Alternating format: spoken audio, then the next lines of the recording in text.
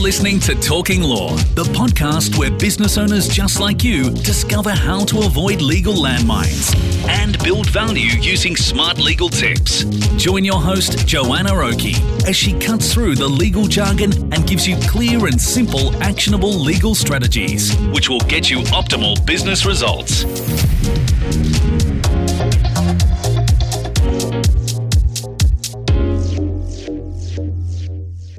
Hi there, it's Joanna Oakey here and welcome back to Talking Law. Today I'm answering a listener question. So the listener question today comes in from George. George says, I have a question about putting together contracts for Filipino and offshore workers. I've been reading up about grants and I believe that I need to have a contract in place. For me, I see a contract as being more about a formality than something that needs to be acted upon if breached. I wouldn't really go down that route. What do you suggest for me in terms of contracts? Says George. Great question, George. Let's talk today then about the concept of having contracts in place for offshore workers. It's a really good question because many organisations engage in contracts with onshore and offshore workers. There's many good reasons why you need solid contracts in place when you're dealing with onshore staff, whether or not that's employees or contractors. But there's also just many good reasons for having in place agreements with offshore staff. Today we'll talk about that concept and why you should have offshore staff agreements in place in the first place, even though isn't necessarily needed to protect you in the regulatory environment that you have to deal with for onshore staff in Australia and in many other jurisdictions as well. Firstly, why? Why should we have offshore staff agreements? Offshore staff essentially are part of your team. And if you view contracts as I do, then you view contracts as the opportunity for you to set out the terms of the relationship from the beginning, rather than contracts being this document that you're only using as a ticker box exercise for the purposes of government grants, if that's what it relates to, or for the purposes of stopping someone from doing something that's contrary to the agreement. So I see documents, particularly with staff, as the opportunity for you to set the terms of your relationship from the beginning and talk about things that relate to your relationship in working together that you may not always think of to discuss if it wasn't for the fact of putting together a contract. The other reasons that I think that these agreements are particularly important is essentially because offshore staff are as much a part of your team as staff you sit with in the office. So you should use the same protocols for offshore staff as you do for your onshore staff. Often businesses treat employing and onboarding offshore staff with less rigour than they do apply to onshore staff. And the problem with this is that you have a divided approach. You have an approach where often business owners will spend a lot of time onboarding onshore staff, but not the same amount of time onboarding their offshore staff, and wonder why they get different results from onshore versus offshore teams. I think often this comes back to the amount of time that is spent in developing that relationship, and setting up these contracts from the beginning really help to get very clear when you're sitting in the role of setting up these staff members who are offshore,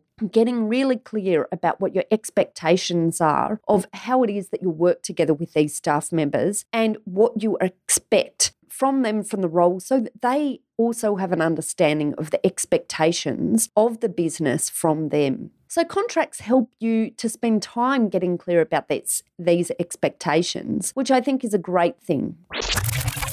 Having agreements in place with offshore staff also helps for other reasons.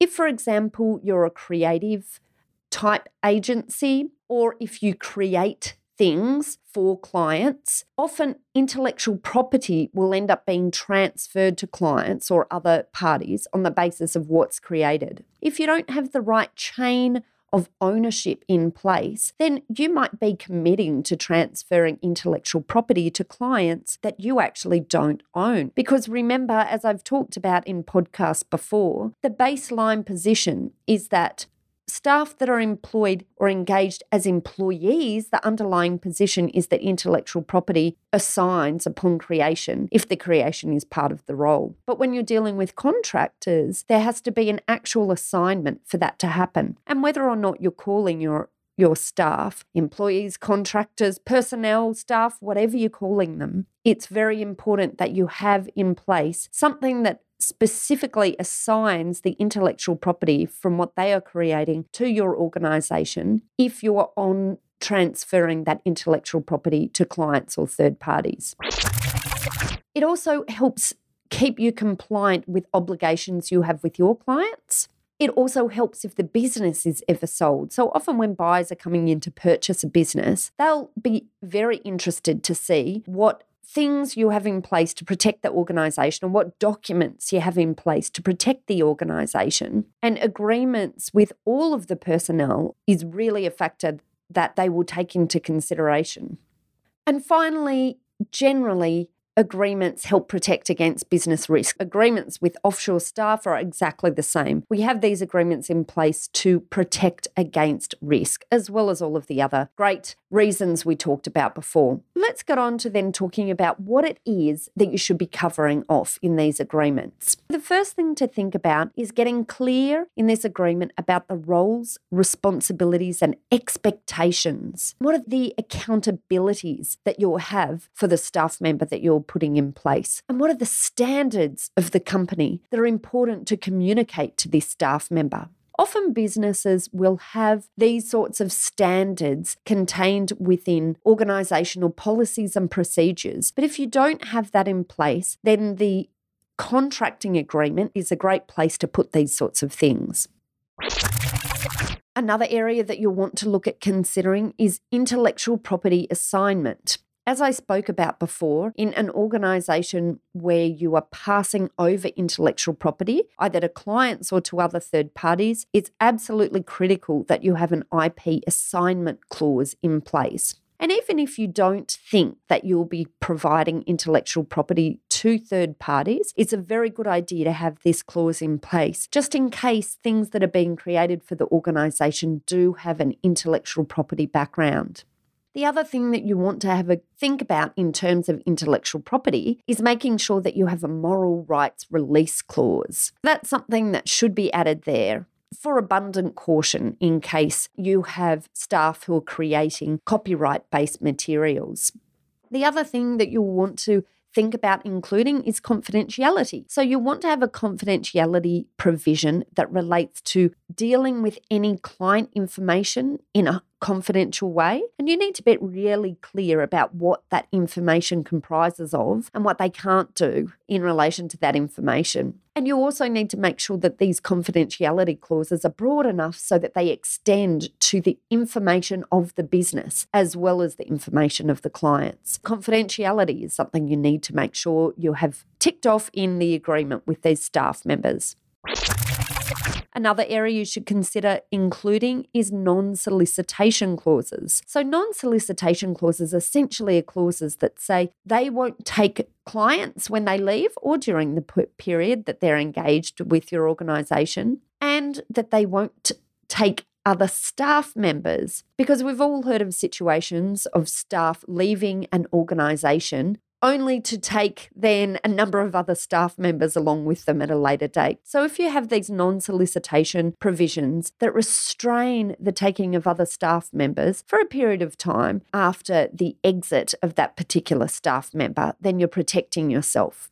And of course, I guess the one thing that I should add to all of this is that it can be quite difficult to enforce agreements across jurisdictions. Many people say to me, look, I can't see any point in putting together an agreement with an organisation in another jurisdiction or with staff members in other jurisdictions because it's difficult to enforce, and in any event, I wouldn't bother taking them to court or litigating. My answer is that even if you don't intend to sue them in their jurisdiction, it's really a great idea to be clear from the outset about what your expectations are, about what staff members will and won't do within your organisation. I believe it doesn't matter where your staff members reside. It doesn't matter the jurisdiction issues that apply. That's not a reason for not being clear from the outset about the expectations, the obligations, and the standards that you expect. And one other thing, I guess, that we should always make sure we add to these agreements is termination. Be really clear so that it's fair for your staff members, so that they understand what period of termination is required within your organisation, both in terms of notice that they have to provide to you and, on the flip side, notice that you agree to provide to them. What if you're in a hurry and you can't be bothered, or you just don't have the time? You're really trying to recruit quickly and you don't have the time to put an agreement in place, because this is something that I hear many, many times. I think that this is a reality for all businesses. Yes, we're all busy, we're all running as quickly as possible. And yes, it can take time sometimes to put these agreements in place. So what you can do about that is make sure you have your template in place before you go about the hiring process, so that you have a quick and easy way to create an agreement each time you engage a new staff member. You simply go to your templates, recreate it, add in the role, responsibility, and expectations of the staff member before you engage them, and hey presto, here's your agreement. Of course, that does require knowing at the outset the role, responsibility, and expectations. This sometimes can be fluid and can change over time, which is fine. The agreements can be built to enable this fluidity. And indeed, I would encourage a review period to be added into the agreement so that you can build on the roles and responsibilities over time. But forcing yourself to go through the process of thinking through clearly the roles and responsibilities that you want to assign to this new staff member, I think is an important step before engaging a new staff member, whether they're onshore or offshore. So I think the fact that they're offshore doesn't at all change the fact that you need to ensure that you are getting what you require out of the relationship with your staff member, and they need to be able to understand what it is that you require out of that relationship. So it's only fair from both perspectives that you have clearly thought about this and then added it to your agreement before you engage them or before they start.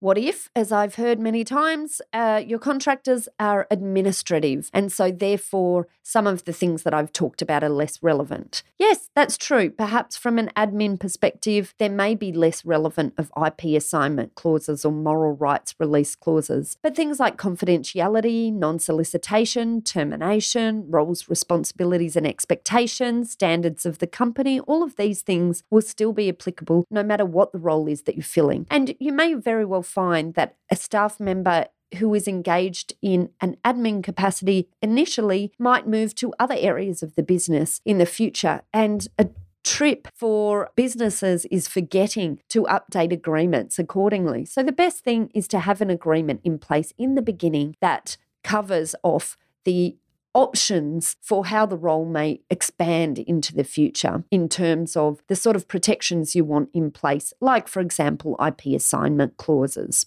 What if your contractors don't have English as their first language, which can often happen if we're dealing with contractors who are offshore? I think the most important thing in agreements is to ensure that the agreements are understood readily by the parties that you give them to. So in this case, if you think that you're dealing with staff who may not understand the information in contracts, if it's complicated, then just ensure that it's simple. Make sure it's written in a plain English manner so that it's simple and easy to understand, because there's no point having a contract in place that you send over that your staff members simply sign without reading, because then that takes away the whole point of the agreement as I'm talking about it. All right, so what are the action steps for today? Firstly, get clear about the roles, accountabilities, responsibilities, and your expectations before you hire. Then make sure you put in place a clear document that sets out and covers these areas and all of the other important areas that I talked about today.